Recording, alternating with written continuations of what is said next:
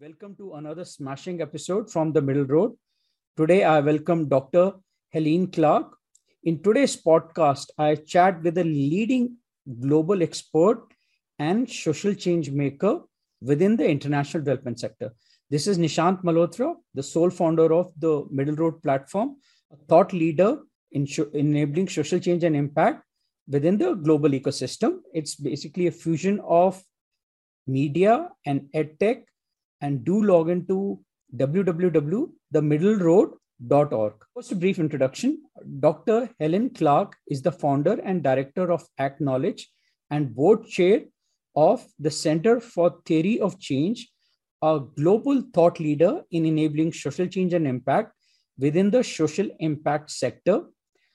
ActKnowledge is a social enterprise that connects social change practice with rigorous study of how and why initiatives work. ActKnowledge is the founder of Center of Theory of Change, a nonprofit focusing on outcome-driven interventions, and we'll look at what we mean by interventions. It's based strategic framework tool called Theory of Change. Now, Theory of Change is very important and very, very widely used within the international development sector.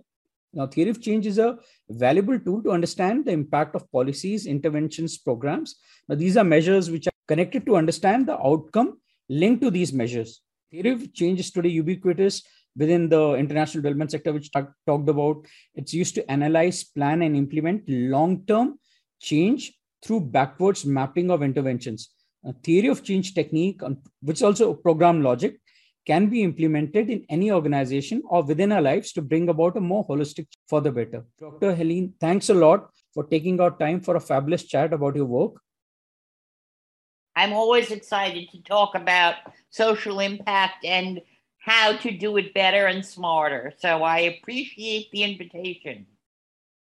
Thanks a lot. And you know, this is very interesting because Theory of Change, you've been at the forefront of the Theory of Change framework. So it's going to be very exciting to understand the whole part, and thanks for joining. So it's been it's lovely to have you, for a conversation.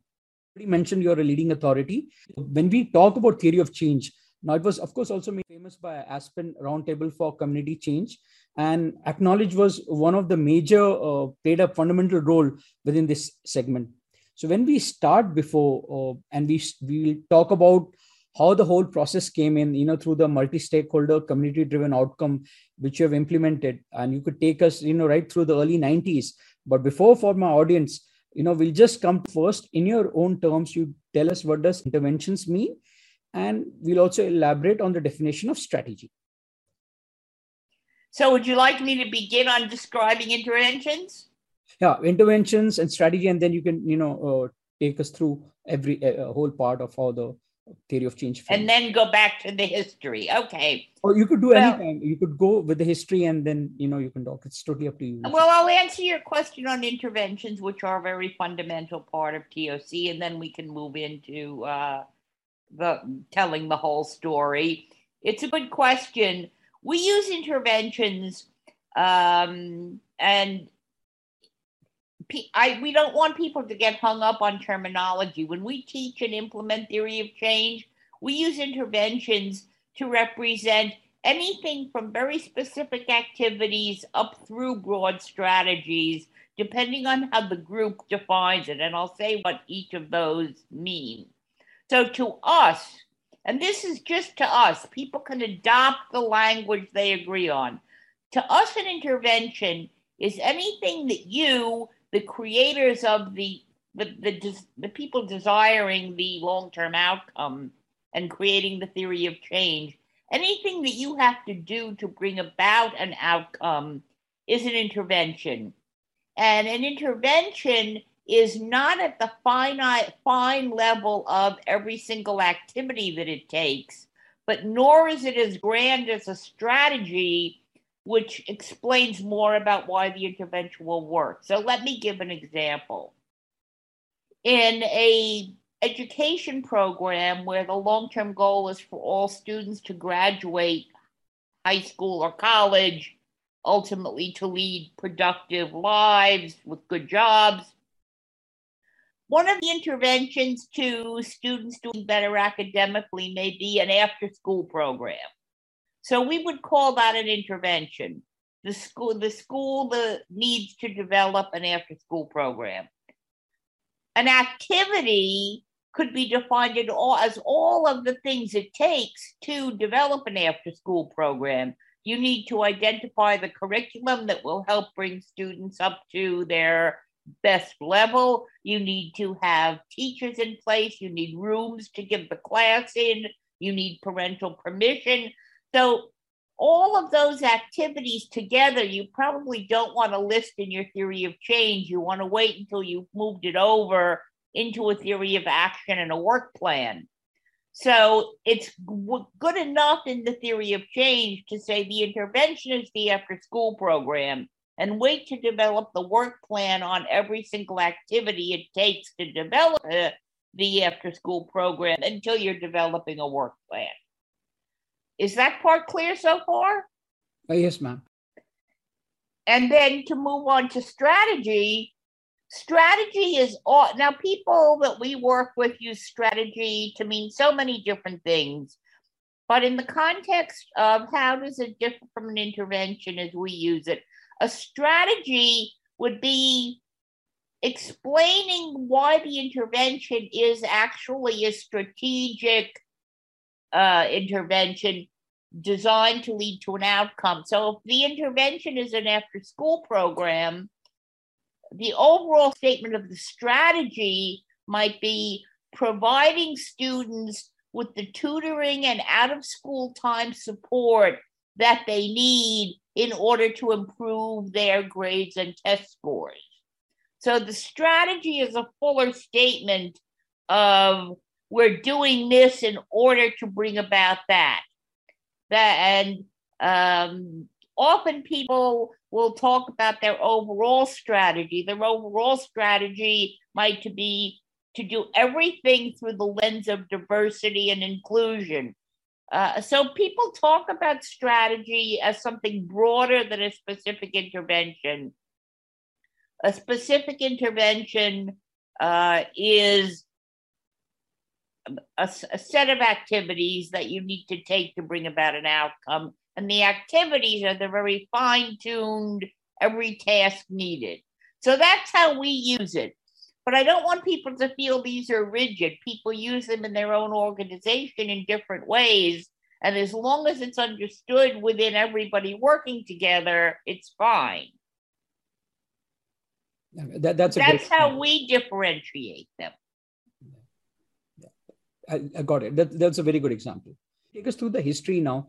I mean, how it came in through the 90s, the collaborations with Aspen. What about how to try to put this in a nutshell for people? Because, this is my lived history over the last 25 years, and I can probably spend just as long explaining it. So I'm going to try to condense that into the key points. The Aspen Roundtable on Community Initiatives first began disseminating theory of change in the 1990s. The Aspen Roundtable was a think tank. They didn't go do work in the field very much. They were funded by Annie E. Casey Foundation for several years to disseminate the concepts of theory of change. And they did a 3-volume set of books called Voices from the Field, which are still very foundational and important in understanding basic theory of change concepts and why theory of change was necessary in complex social initiatives. They didn't invent theory of change, but they really disseminated it and tailored it to social initiatives. It goes back to being based on Kurt Lewin's theory of action, which we won't go into, but it has historical roots in people being participatory and acting on their own environments and being agents of change, and there being spirals of learning as you do that.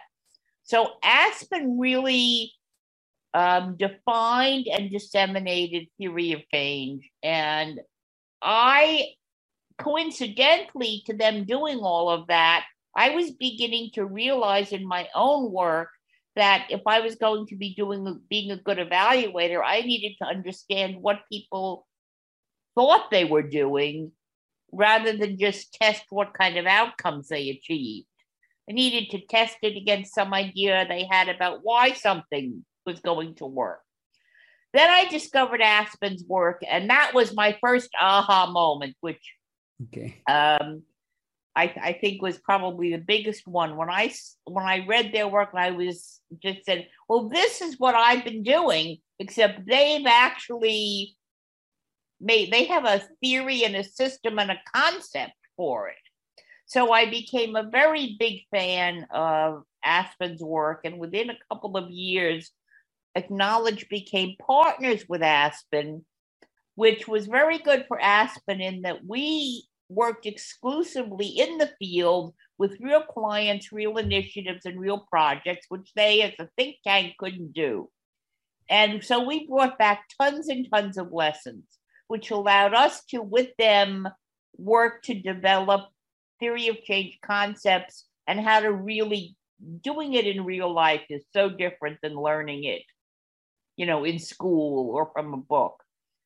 Early in the 2000s, the Aspen Institute finished their work on disseminating theory of change, and they moved on to structural racism, through which they continued to use theory of change as the lens to which they developed their structural racism project. But they were done officially with disseminating theory of change, and they passed the baton to us at ActKnowledge to take the legacy of all of their work and what theory of change really was and what it meant and how to do it correctly. And we became the keepers of the flame, so to speak.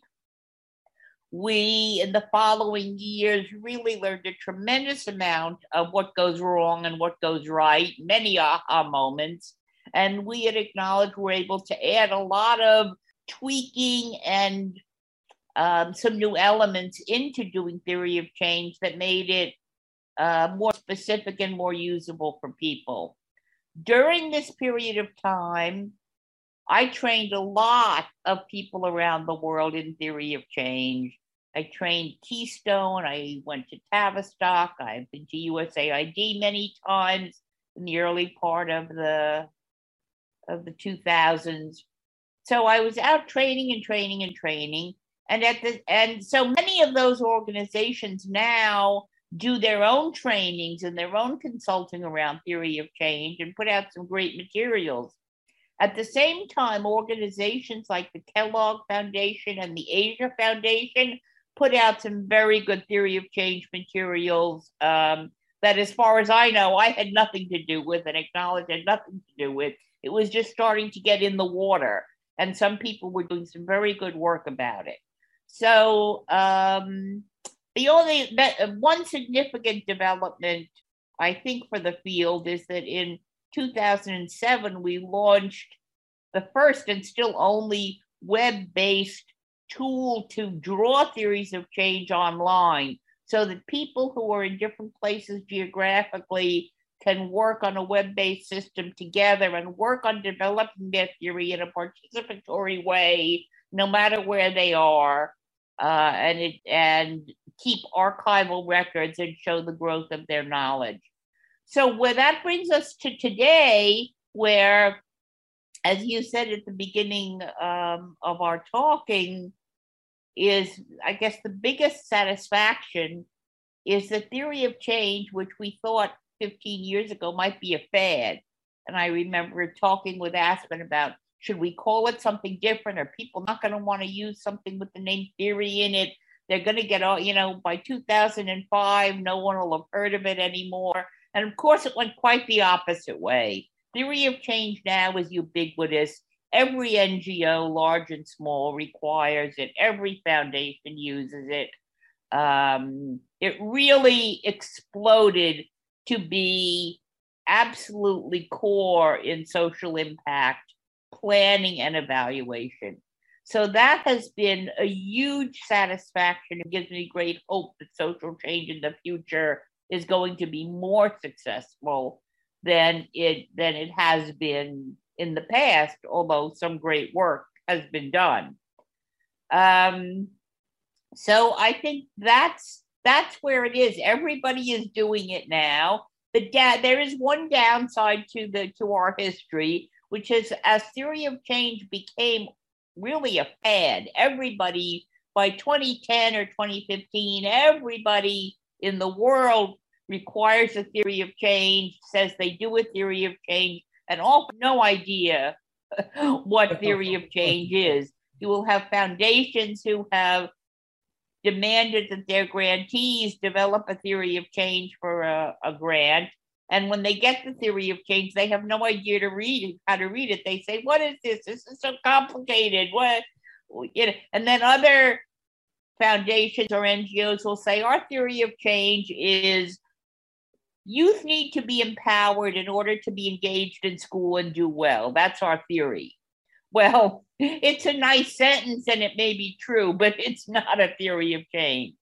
So the fact that theory of change is bandied about by, to mean almost everything, that is problematic. There's too much misunderstanding and bad information out there. But that's the downside of it having become so ubiquitous and important. More and more people are doing good work. Yes, and I think today's podcast will actually, at least try to make sure that people come to know what theory of change is. And I think you're the best person to do that. We appreciate it. And I think a podcast like this, whether it's with me or anybody else who knows what theory of change is, these kinds of podcasts that you offer really educate a broad audience. And it doesn't mean it teaches them theory of change, but they begin to understand what to look for and where to look, and how it's really used. So I greatly appreciate that you're doing these podcasts. No, thank you. Thanks a lot. I appreciate that. And you talked a lot about partnerships. So we'll come to a much more specific question. You have your paper you have written with others. You have a theory of change technical papers. Now, I suggest everybody reads that. It's a fabulous take on theory of change. You'll come to know a lot about it. It's been written by Dr. Hannah Taplin, by yourself, Owen Collins, and David Colby. And there's another paper which is also good. This basics, a primer on theory of change, which by Dr. Dana Taplin and by yourself. So these two papers, I would highly recommend everybody to read it. Based on these two papers, I came out with a question, and you mentioned the importance of long-term goals. And actually, when you look at theory of change, it's basically backmapping a series of interconnected interventions in the short, medium, and long term to achieve outcomes. Now, this concept was very revolutionary and counterintuitive to the prevailing thought at one point in time. When people wanted to look at a change, they would sort of look at forward-looking indicators, and then you come out to the long-term change rather than going backwards. Now, please do explain the process. You could enunciate a simple example, to get this idea better. Yes, it has turned out to be one of the most difficult parts of implementing a theory of change is that none of us really tend to start. We start with where we are. And many people are, particularly visionaries who are out in the world making changes, they're thinking about what they're doing. And theory of change requires you to step back and say, why are we doing this? What change needs to occur in the world? And it's a very, very simple, logical concept, which is that if you don't know your destination, it's going to be hard to choose the very best effective means to get there. So if I want to come to India, I need a very different set of conditions and activities than if I want to go to Alaska, or if all I know is that I want to travel. So if all I know is I want to travel with no destination in mind, that's fine if the fun of the travel is what I want. But social change is something that we don't just do for the fun of the experience. We actually have goals in social change. We want to end poverty, prevent climate change, increase social justice, and on and on. So knowing the destination allows you to say, what does it take? Just as if I know I'm going to India instead of Alaska, my preconditions are going to be, I need to know the weather, I need to know the flight schedules, there are a lot of things, I need to arrange the time away from work or find out if I'll have connections to work. So you don't just walk out the door and go to the airport and say, which flight will I choose? You have to make it as a sense that we do this in our daily life all the time. Theory of change is just bringing something out into the open that we do very implicitly. Even if we just want to cook dinner, we know implicitly that we have to have certain ingredients on hand. But in social change, it's so important to be able to actually articulate this and get the perspective from the different stakeholders who were involved, whether they are the participants, the beneficiaries, the target group that will change, the staff, the funder. These perspectives bring so much information about what's needed to understand a problem that will help you reach a destination. So while it is counterintuitive to work backwards, it is very actually intuitive for people to understand that knowing your destination is crucial to being able to plan a good way to get there. Now, let me come up with a follow-up question. How does the qualitative framework of the theory of change facilitate a change in the causally linked interventions, and then which all have an outcome, and then you want to reach a final outcome? What would you talk about that? Yes, and I'm going to challenge your question a little bit in describing it as a qualitative framework. You are right that the hypotheses and the narrative that describes how you will get from here to there to reach a goal is a qualitative description. But it is impossible to have a theory of change without having measurable indicators, which are usually or often quantitative, to tell you if you are reaching your goal. So it's both qualitative and quantitative. The explanation of it in plain language sounds qualitative, but underlying that is a layer of what are our exact targets? Who has to change? How much do they have to change? So if I want to change graduation rates, and I have a precondition of students are able to read at grade level so that they will graduate, I am going to have very quantitative indicators of that. Is the indicator that they read at grade level? Is the indicator simply that they improved by 10%? Well, that's not going to be good enough. So there is every outcome has a quantitative definition to it. And it's okay to have qualitative definitions as well. It's good to have both, ways that you see something and know it's true. But numbers are very important. A simple example of a causal chain, again, can be seen through a work a lot of people around the world are interested in, is improving education and getting more students engaged and properly trained for jobs and advancement and being positive citizens. So if the goal is the student becomes a positive contributing member of society, a precondition to that may be considered to be graduation from college or high school. This is why you bring a lot of people together. Someone may say, well, no, you could be a very contributing member of society without graduating from anything. There are other ways to do it.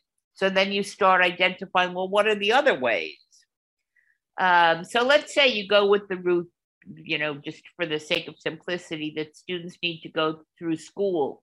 Well, what's a precondition to getting students to go through school? One is that they have to be attending. There are some geniuses who could skip school all the time and still graduate. But we're talking about a general school building and a general city. You need students to be attending us. And again, this is quantitative. What percentage of attendance time has been found in the literature to be required for students to do well in school? Do they need 95% attendance, 80% attendance? It's generally about 95%. So how are you going to get students to attend at that level? Then you go another level down, and the precondition is, one, the student has to want to come to school.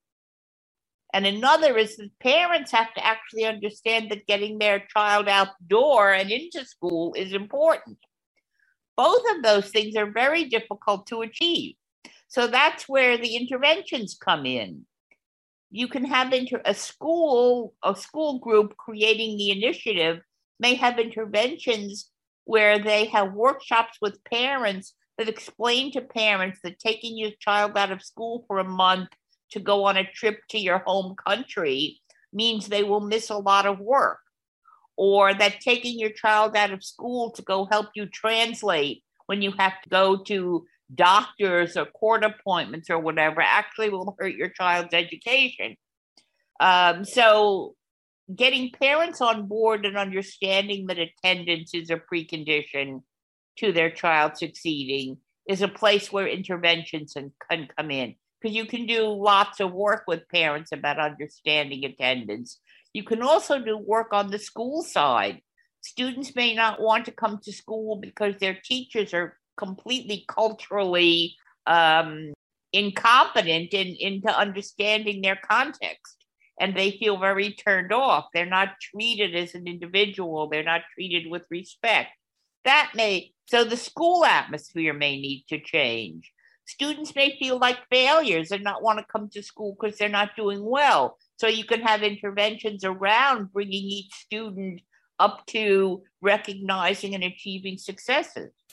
In one school we work with, we found the reason that there was very low attendance in a grammar school, a grade school, is that it was across the street from a high school. And the little kids were being picked on and beat up by gangs from the high school. So it wasn't their parents' fault they weren't going to school. It wasn't that their school was bad. It wasn't even that they didn't want to go to school. It was that they were terrified to walk by the high school. So you have to understand what the problem is, and then you can develop an activity that will bring about the precondition of attendance. In that case, the activity was to change the times of day that the smaller children came to school, so that they didn't have to come to school when any of the high school students would be out on the grounds. So understanding the context and setting, so the precondition is attendance in any school setting pretty much. But what will create that, what intervention will bring about that attendance, depends on why the attendance is poor. And once you understand that, you can develop the intervention. And then that's where people begin to talk about it as a strategy. Our strategy is to make it safe for children to come to school. Or our strategy is to work with parents to understand they can't take their kids out of school all the time. So that's how these things work backwards and are causally linked. Is that an adequate explanation? Yeah, Helen, yeah, that's perfect. That was perfect. And just to sort of add here, to take your opinion, when you're talking about quantitative, of course, you're looking at indicators. When you're saying is, when you want to map your outcome, or what indicators, that will be quantitative in terms of we are looking at. And the process could be also quantitative. It could be a simple statistical evaluation, like how many students have started coming to schools, very simple. Or you could also have a randomized control trial for a number of years to see whether an intervention has worked or not. Am I right here? Yes, that's correct. There are many different methods that you can use in the evaluation, and some qualitative methods are perfectly good in learning how parents change their attitudes or how students and teachers change their attitudes. But ultimately, there will have to be some things that you can do statistically and say, well, yes, this school now graduates more students who go on to further education. Or this school's reading scores are going up. Good. So you will want to have ways of measuring, and there can be many different methods used. Yeah, correct. It's good you pointed out, yeah, the qualitative measures, right? That we, could be just a survey to see how much, very right. So I should have also mentioned that. A very important part of most theories of change is that very often to bring about anything, climate change, reducing the harm of climate change, public health, is changing people's attitudes. And you can't really directly measure in a quantitative way if people's attitudes are changed. You can survey people on their attitudes, but most of us actually lie when we're asked if there's famous studies where people are asked if they believe in recycling because it's important for the planet. And almost all of us say we believe in recycling. And then when you look at the people who actually recycle, it's a fraction of those of us who believe in it. So measuring that people change attitudes isn't really that useful. But qualitatively, you may want to go talk to people to gain an understanding of how and why their attitudes are shifting. And are they, through talking to peers, helping to change the attitudes of others? But it won't prove to you that your theory is on track because you can't really quantitatively measure an attitude. You have to actually measure the behavior. That's an example. I mean, to sort of change. And building on that, now I have a fantastic question for you. And, there's a paper, Praise Theory of Change, which is prepared by Zabi Rahat and Owen Collins, which highlights the importance of driving long-term outcome-driven change within the civic societies. Now, specifically through universities. Now, you talked about, recycling, circular economy, which is United Nations Educational, Scientific, and Cultural Organization, has identified ways in which universities can engage in sustainable development goals. Now, circular economy is a part of United Nations Sustainable Development Goals.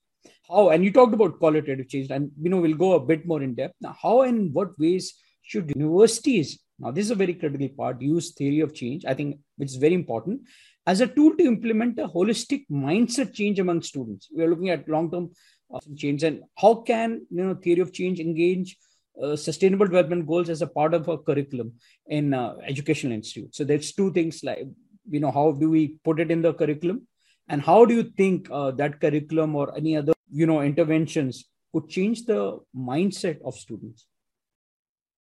Well, that's a very important question, because universities are in a way the last frontier of people who really have no idea what theory of change is and rarely use it. And as you mentioned, two of my colleagues did a study with Macquarie University in Sydney, Australia, about developing outcome-driven change around diversity at Macquarie, and that went very well. But in order to answer this question, I actually interviewed yesterday the leading person for training and implementing theories of change within universities. She's a member of our board, Dr. Belinda Bisco, and she's a vice president at University of Oklahoma for diversity, equity, and inclusion. And she has been in the forefront of implementing theory of change within a university. And everything that she has learned resonates with what I've learned outside of universities, but they are specific environments. One thing that's very important is not to begin with trying to change the mindset among students. For theory of change to be transformational within a university, it's very important that educators, faculty, staff, administrators really embrace the idea of thinking about outcomes. She has found that most educators really focus on outputs, saying, we had 100 people take that course. But the outcome is different. What did they learn and how do they implement what they learned? So she's first trained educators in the different colleges of her university to understand what an outcome is and how it's not an output, teaching a certain number of people doesn't change anyone's condition. Another way she's made the transformation in her university is at the University of Oklahoma. They now put a theory of change in every grant the university writes, so that any project they undertake, they have a theory of change for it. She recently, in the last recent weeks, convened 100 educators internationally around developing a theory of change for the area of diversity, equity, and inclusion, which is what her specialty is. And she expected a lot of pushback from people, but she found that they immediately understood the idea of the importance of understanding what their destination was and what a precondition was. But what she found was difficult, and I guess it was her aha moment, and I can attest to the truth of this, is that as well as they bought into the idea and were eager to begin, as people began, they really started still talking about what they were doing, because everybody starts with where they are. And so the actual doing of a theory of change is more difficult than selling people on the idea of it. Now, once people do it, she had the math department work on doing it. And once they understood the idea of mapping things backwards, what will it take for this to happen and what will it take for that to happen, they very successfully developed a theory of change that other departments then wanted. But it's very important. One thing she found to be very important is to make sure that you don't just teach theory of change, but that you immerse the people that you want to have become transformational into theory of change. You immerse them in the training and in the doing of it. It's really an immersion process, that you have people actually do it, not just hear about it, and that you understand that you have to work with people where they start. So if they're starting with, I do this and I do that, you always, with theory of change, have to say, but why do you do that? You do that because you want something to happen.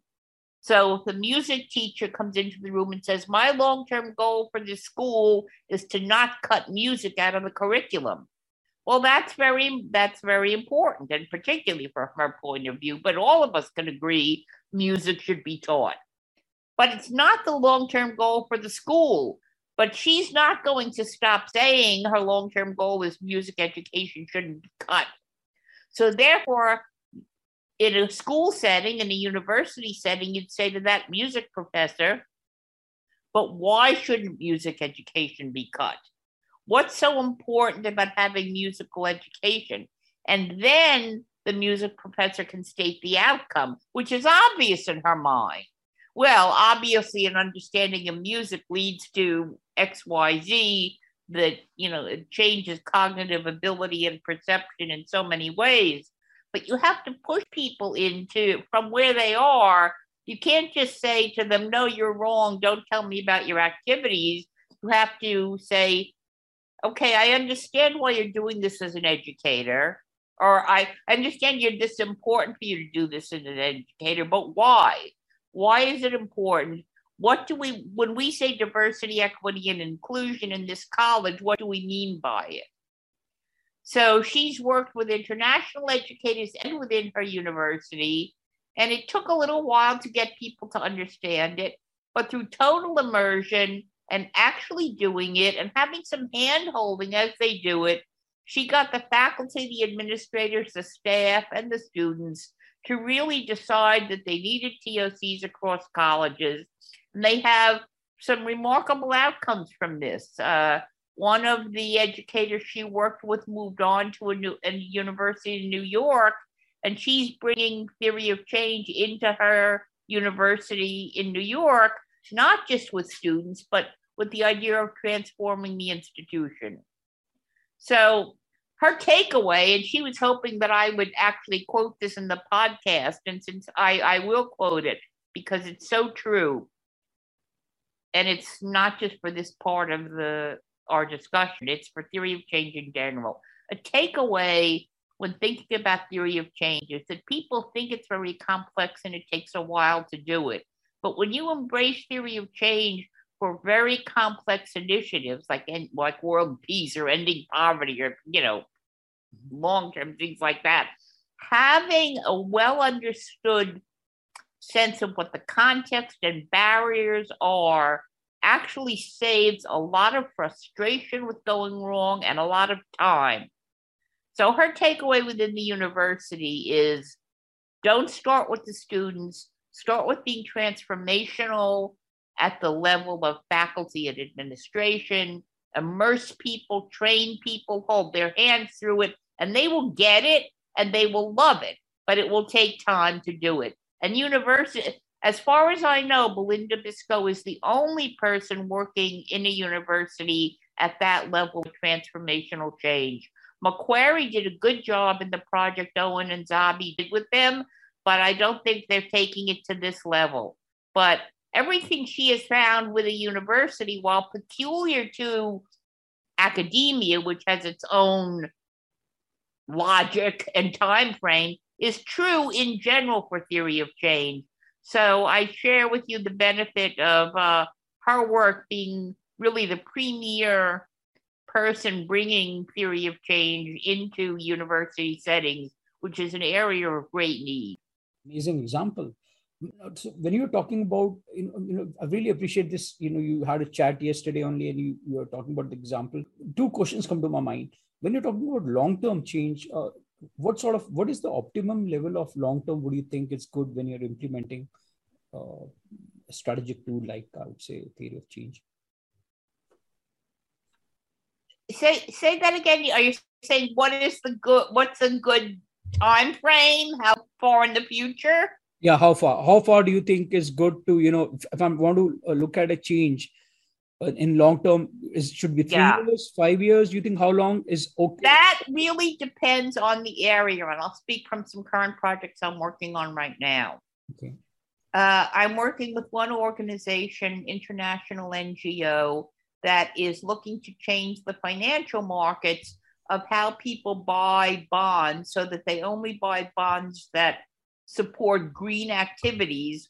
And their goal is to reduce carbon emissions worldwide so that climate only changes by 1.5 degrees, where we're on a road to change climate by maybe double that with current strategies. So their long-term goal could be over 30 years. They want to see some movement. They have goals for this year and next year. Their indicators, their quantitative measures, and meeting their short-term preconditions are within a year, within 2 years, within 3 years. But their long-term goal is really, where will we be in 2050? Now, that's appropriate to climate. In another case, I'm working with a mentoring organization in Birmingham, England, and they are trying to get students to not get involved in youth crime. And they have a lot of preconditions about what it would take for kids not to go down a path of crime in certain parts of Birmingham that they work in.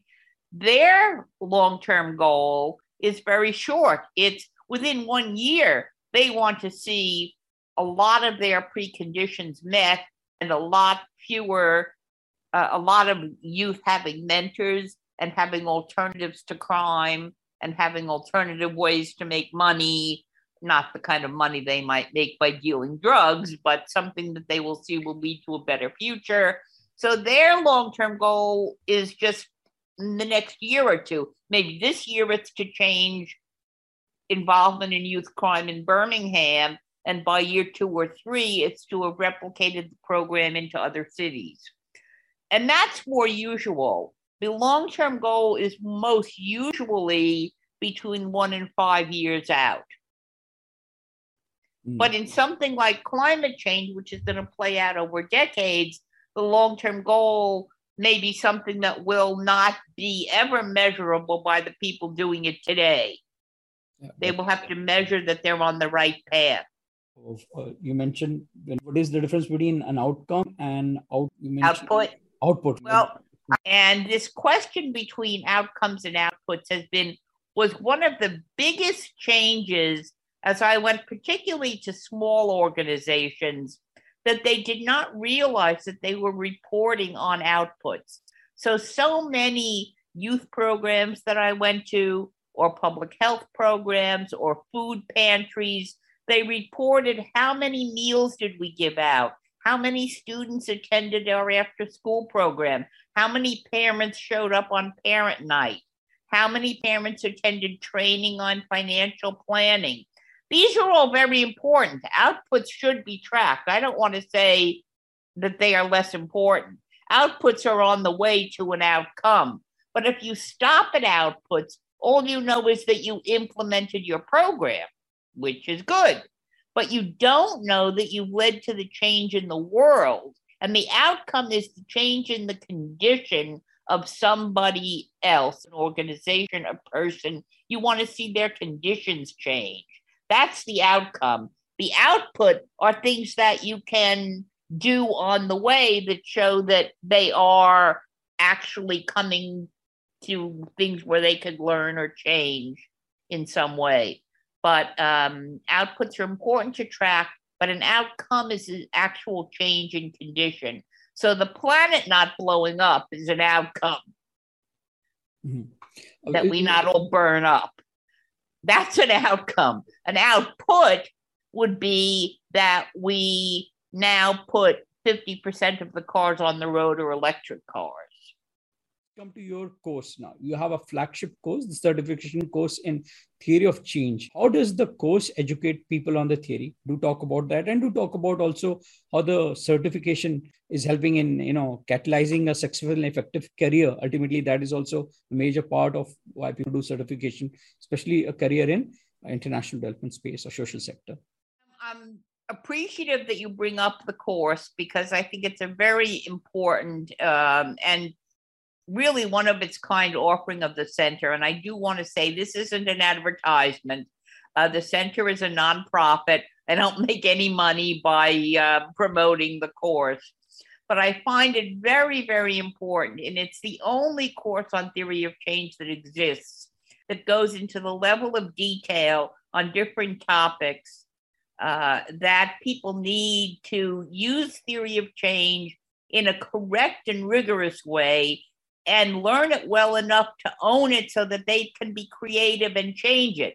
If somebody who doesn't know it as second nature starts making changes, it can be a disaster. If you learn it well, you can be creative and come up with different ways of getting information. And, people show me ways of doing things graphically, which isn't a talent I have. So when I can train someone to understand it perfectly, and then they can show me something better than I could have presented it, this gives people an enormous leg up in their ability to affect social change and in their career, because everybody requires theory of change. If you can go in and show that you really know what it is, and you got your certificate from the legacy organization that began theory of change, and there's just a tremendous amount of learning that goes on in the course. We try to draw from examples of our own work over the last 20 years and bring in a lot of the articles and papers and chapters that have been written by others that are good from around the world, and to provide as many examples as possible. Every module in the course requires the student to do an exercise, because we don't want this to be just we teach you. We want people to be doing. Learning by doing is still, it's not in the course as much as if, you're doing the project yourself, but the exercises help get you the practice. And then there's an exam. And I'll just run through very quickly that what the course entails is taking 4 mandatory courses on basics and taking 4 electives. And the mandatory courses are fundamentals of theory of change. What are the components of a theory of change? How do you decide on the scope, which gets to your question of how far out is your long-term outcome? How broad do you need to be in your preconditions? How deeply down do you have to dig into activities, and then theory of change in evaluation and strategic planning. Those courses are required. Then the student can choose from, and I'll read them all quickly, the history of theory of change, the difference between TWIOC and log frames, logic models, and theories of action. That's a very popular one. There's great confusion in the difference among the models. Then we have topical areas, theory of change in international development, theory of change in education, theory of change for social enterprises, theory of change in policy advocacy, theory of change in health, and theory of change in strategic planning versus strategic plans. And then we have a set of courses on methodology, how to use TOC as a communication tool, how to use online surveys and other methods to get a theory of change started, tips for facilitators, using theory of change online, and theory of change in assessing grant applications. So those are, and we will probably add more courses, but those are what are available now. Every student gets an advisor who's available by email or Zoom 24/7. They don't necessarily get an answer the very day they write because there are so many students, but they get answers. They have a person that they can talk to and get an answer pretty quickly. So any questions that come up either about the process or the content, we have a lot of personal one-to-one going on. And it's a terrific course, and there are some other TOC courses out there, and I've taken each of them to see if they offer something that we're missing, but they're much watered down. Again, it sounds like an ad, but the center really has put a lot of thought into being comprehensive and allowing for practice and being practical in terms of the fields that people will be working in. So that's the course. It does cost, it is pricey for a student, depending on where they come from. It's $2,000. It's self-paced. Most students take 4 to 6 months to complete it, but they can do it in any period of time they want to. They do get one-on-one attention. And in most cases, the students' organizations pay the cost of the course. We have one organization now where 15 students from the same organization are taking the course, and they all got funded. Nobody had to pay for it out of pocket. And we give 3 scholarships per year. And one that we're giving for 2022, and I thought she just gave a perfect example of why we give a scholarship and why we learn from our students, as well as us teaching them. And I think this describes theory of change maybe better than I've said it so far. I'm going to quote from I won't use her name because I didn't ask her permission, but this is how she described why she wants to do the course. Working as a Gandhi Fellow in government school in Gujarat, India, and talking to a student and asking him about why he hasn't come to school for the past 5 days, he said, because my brother wants me to go so that I can become a learned teacher of Islamic law. And I stood there trying to comprehend how to convince his family to send him to school and achieve my output of 100% attendance in schools. But then my experience pushed me to understand the construct here. Why don't they want to send their child to school? The simple activity of a teacher going to the house and getting the child to school is not the solution, which ensures that a family will send their child back to school permanently. With having many experiences at a grassroots level, I realize there are so many underlying assumptions that we take when we prepare solutions without conducting the actual assessment with the beneficiary. My several experiences like these in the development sector has matured my thoughts about problems, statements, and solutions that we designed. I have experienced in my journey sometimes solutions do not result in the expected results, and sometimes incentives and value propositions that we offer to the beneficiaries are not true for them. I have recently learned that while designing a model, causal relations need to be in place before implementing the solutions on the ground. And this experience she offered to us as an example of why she felt she really needed to learn theory of change, because focusing on getting 100% attendance was not digging deep enough to get to the kind of education outcome she wanted. And I thought that was just a succinct quote that she put together about how she would use this work. Yeah, I mean, this could apply anywhere. A lot of people, exactly, whatever reason, this could be applicable to across a lot of religions or context. You talked about theory of change. You also have a token. You have an online system. That's right. Speak about it. There's also, that becomes much more easier for anybody or you to set up the whole pathways to theory of change online. Am I correct here? Yes, theory of change online is web-based, so you can log on from anywhere. You can save old theories of change, so you can go back and see how your thinking evolved. But it's a canvas that allows you to draw your outcomes and arrows in your graphic. It has areas for you to put in a description of your outcome, all of your indicators, including who's your target, how much change do you want, and when by. Because there may be one set of changes in 6 months and another in 1 year, and you want to track all that. It allows you to put in your hypotheses about why an intervention will work or why a precondition is necessary. It allows you to put in your underlying assumptions. So it's a database and a visual picture of your theory. It allows commenting by others. So you can tell somebody, log on to this and use the comment feature and put a little comment box that says, I don't understand what you mean by this outcome, or this precondition is not enough. It won't help people get jobs.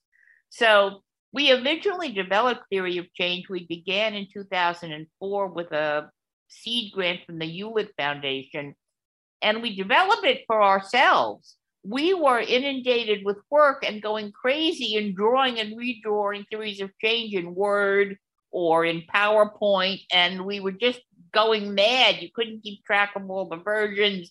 You couldn't have layers of the database of indicators, outcomes, summaries that people could understand. So I couldn't live without it now. I couldn't function if I didn't have theory of change online for all my projects. We have about 30,000 users worldwide signed on for it. I would say at any given time, maybe a small fraction of that are using it actively for a project.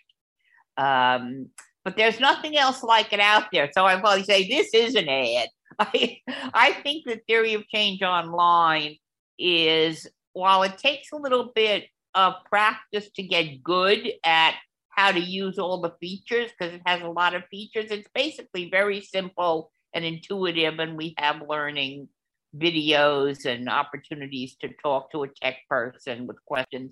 But theory of change online is tremendously useful, and it's not perfect. It's growing and growing all the time. We're always adding to improve it. I highly recommend it.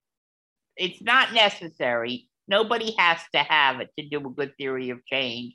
It's just handy. It just makes life simpler. I want to say that the theory of change online, the web-based tool, and the course are both described and available at www.theoryofchange.org. Theoryofchange.org is the home of the center. And again, that's nonprofit. And we're not speaking about my work in doing consulting with ActKnowledge or anything. We're talking about a nonprofit with an international board that's really aimed at education and dissemination. So the website I'm giving you is for the nonprofit, and those tools are available through the nonprofit. When you talked about a lot of modules, I think I missed out. Would you like to also comment how it's going to be very effective? I know, it's widely used in the development sector. I'd like to sort of specifically, you mentioned there are various courses for measuring social impact in a social entrepreneur, or if you are in healthcare. But you would like to be very specific to say how it could make somebody very successful also, or how it could help a transition into this in social sector from a different sector. How a theory of change certification could help. You think that that's going to be a value add, right? I do. I have seen in the students so far that it depends on the student's position. For an independent consultant, it enables them to get more work because they know what they're doing. It's very simple. For an NGO, it enables there to be a core staff that can really take on leading a theory of change process within their own organization. And although they pay for the certification, then they don't have to pay to have an outside facilitator like myself or someone else come in and develop it. They can, if they learn it well enough, they have a core staff that can develop a theory of change internally. They might need or want some coaching, but there's lots of money to be saved in your career by not costing your organization the need to hire an external person. One of our former staff, Zabi, who co-wrote the PACE project at Macquarie University, he was hired from ActKnowledge by McKinsey consulting firm, and he was hired, aside from his own personality and talents, which were considerable, it was the fact that he knew theory of change from ActKnowledge that really convinced them to give him quite a cushy, well, I shouldn't say cushy, it's a hard job, but a prestigious job at McKinsey. So I think being well trained in this has a lot of currency. There are some governments that are requiring that the center's method be used. The Dutch government has a pamphlet out that requires anyone applying for funding to the Dutch government must use the center's version of theory of change.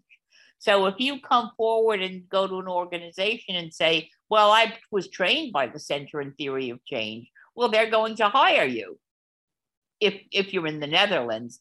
Not every country requires using our particular formula, but USAID has developed a checklist for theory of change and international development. And it's an excellent checklist. We use it in the international development module. And when I look at that checklist, I think, well, this is all our work. But actually, what they did is they took what they learned about theory of change, probably from our work, but they made it something their own. They developed something we don't have, which is a checklist for users that's very practical, that lets people know how they're proceeding through it. And someone who can go to a USAID or a DFID and say, well, I have a certificate in theory of change, they are going to be hired. So I think it's a tremendous career advantage.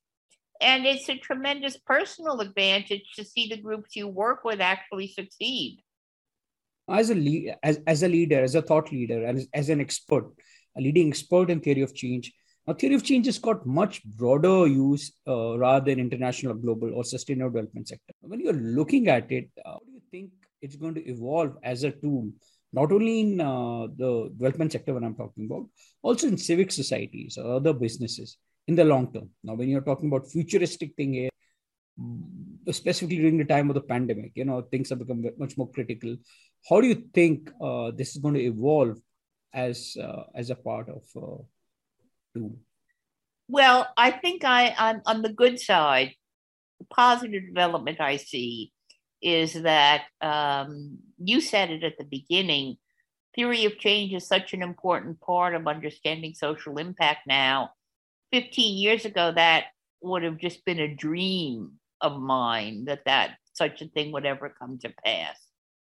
So I see theory of change becoming more and more used by everybody. Local tiny programs use theory of change now, and they often do it quite well, very, very well as the large international development projects. What lags behind, and I believe will catch up, is that for the most part, government agencies do not know of or use theory of change well. USAID has this terrific theory of change checklist, and yet they still use log frames, and you go to different departments within USAID, AID, and they don't even know that the checklist exists. The EU requires that all projects include a theory of change, but do the people at the EU reviewing the theory of change fully understand what they're looking at yet? Not yet.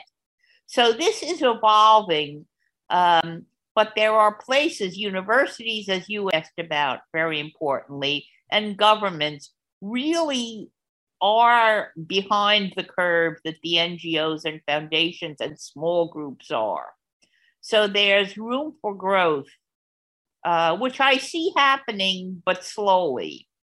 So I think that will happen.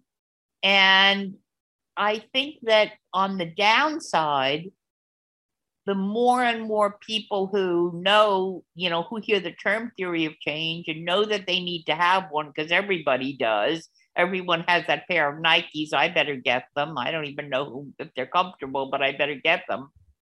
Is that there's a lot of misinformation which will continue to mushroom out there. So it's so important that organizations like yours, like the Center, like Kellogg, like Asia Foundation, are putting out very good examples of how to use theory of change creatively but rigorously, not just doing something loose and doing a logic model and saying I have a theory of change.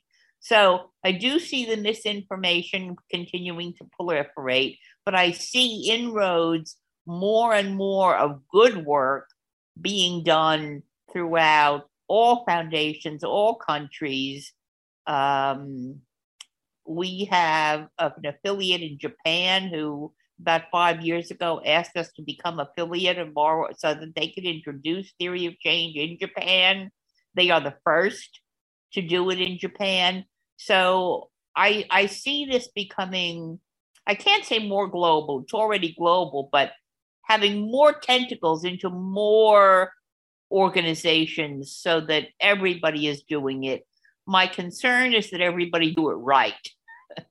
And I'm a stickler for people doing it right, which isn't to say they shouldn't put their own stamp on it. I'm all for that. I learned so much from people coming up with a new suggestion or a new way of doing it.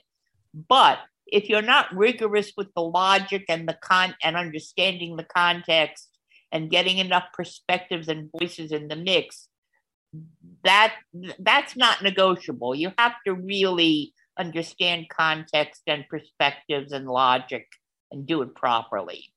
So I think that is coming along, but it's mixed in with a lot of people doing it in a loose or inaccurate fashion. But there's a lot of terrific work, and it has exploded beyond my wildest dreams of 15 years ago. Unfortunately, as you say, I'm an expert in the field only by virtue of longevity. I began with Aspen in the mid-90s at the very inception of this, and have kind of the institutional history because I've aged into it. So it's not a special talent. It's that I've been doing it for 25 years from the very originators. And I am an expert, but I learn every day that there are new and creative things that I don't have a talent in that other people do. So it's always very important to make sure that we're open to learning from others. And I'm sorry that my expertise came at the downside of having to be 25 years older. But nothing happens overnight. Got started in this particular field. Was there a sort of a nudge or something which you came across, which you thought, okay, this is really something which I want to do? Was there a story behind this? Yes, there is a story behind it. I worked for a very small community development organization in my 20s, and I had to develop a plan for them on how to prevent arson along their commercial strip. And I sketched out on a piece of paper. Theory of change, I never heard of it. It was the furthest thing from my mind. This is the mid-'80s. I sketched out on a piece of paper how I understood why these arsons were happening and what it would take to prevent these arsons, what the role of bad landlords and insurance fraud and all of that were. And I sketched this all out on a piece of loose leaf paper. And I did the project and I got paid and I moved on and got my doctorate. And 10 years later, I'm doing evaluation and I discover the work of Aspen, which was my real aha moment. Discovering that, people do understand that you have to know what it is that people wanted to do before you can tell them they succeeded or failed. Maybe everybody didn't graduate from high school because they only had mentors for 10 students. They're not looking at things, but maybe they did great work for those 10 students. So we have to understand this better. So I discovered the theory of change, and I began realizing that we could not possibly work with people as evaluators if we didn't really understand their thinking. And then we realized, well, wouldn't this be better if we understood their thinking when they're planning it, rather than when we're looking back to see what they thought 5 years ago. So we began using it for planning. And one day I was cleaning out my file cabinets and I came across this sketch I did for the commercial arson project. And the sketch was a theory of change. It was preconditions and activities that were required to understand what. And I was like, I brought it to work and I showed all my colleagues and I said, look at this, look at this. I drew a theory of change when I was 24. I had no idea. And I've saved it to this day because the logic behind a theory of change is really just common sense. What I was doing at that young age in a small local project was just doing a common sense map of how I understood the problem. And that's all theory of change is. As Belinda Biscoe will say, the devil is in the doing. It's taking complex problems and actually figuring out what's causing them and what it will take to change them that is so difficult. The concept of using common sense to understand a problem, I was doing it before I ever knew anything about the field. So I think that it's important for people to understand that this is not rocket science as a concept. It's common sense. You do it in a way every day, as I said, when you plan dinner. I did it in planning to reduce arson on Flatbush Avenue in Brooklyn. But being able to do it in a group of people with very different viewpoints and actually understand problems, not as simple as commercial arson, which was bad enough, but as ending poverty or not having the planet destroyed, or changing healthcare systems in the US. These things are very, very complex. So it isn't the theory of change that's complicated, it's the problem that's complicated. So don't blame the theory of change when the work you embark on is very hard. It's very, very difficult problems. Theory of change helps sort through that and make a pathway so that you can see from here to there. It's a path in the woods, basically. I guess that's what I would end there with that. I'm happy to take more questions, but that's how it came to me. Interesting story. Now, before I go to the last question, I'd like to share any message. A lot of time within development sector, you've seen it evolve from 80s to now. I mean, there was no concept of sustainable development goals, which, through United Nations in 2015. But before that, there's Millennium Development Goals, which United Nations had come in. So if you look at the sort of, focus which we have today, it's tremendous. That wasn't there. It's more impact driven. It's more very global. What sort of message would you like to give to people as an expert, as somebody who's seen that transition happen into the development sector, to the youngsters, to people who want to come in, or people who want to transit into a career in social impact. I keep, coming across people, and this could be a very strong message which could give to them. Any advice, anything? It's really, my message is so simple, which is people should really focus on the destination. What is the change you need to see in the world? And if you can articulate that and then understand why that problem needs changing, you're halfway there. Really don't focus on outputs. Don't focus on what activities you do or how many people attend it. Focus on the change you need to see in the world and understand what it would take to make that change happen, no matter who had to do it. Maybe partners you don't even know exist, but focus on what it would take to reach the destination. And that's all people really need to understand to decide a theory of change approach is something they have to do. It's not just one among many methods. It's a concept of a way of thinking, of starting with the end of the destination, because that's the only way you can plan how you're going to get there. And it's so simple, but when you get in the weeds of doing it, everybody finds it very, very scary and complicated. But it's just common sense, and it's starting with the goal, understanding your goal.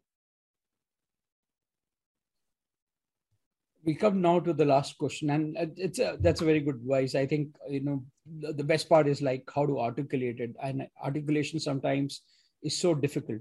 The devil in the in details, or when you really want to do, you're going actually right down to the nitty-gritties and coming out, and that's when you realize actually what you want to change and which pathways to take. That's a very good message. One thing you just said, Nishant, is very true.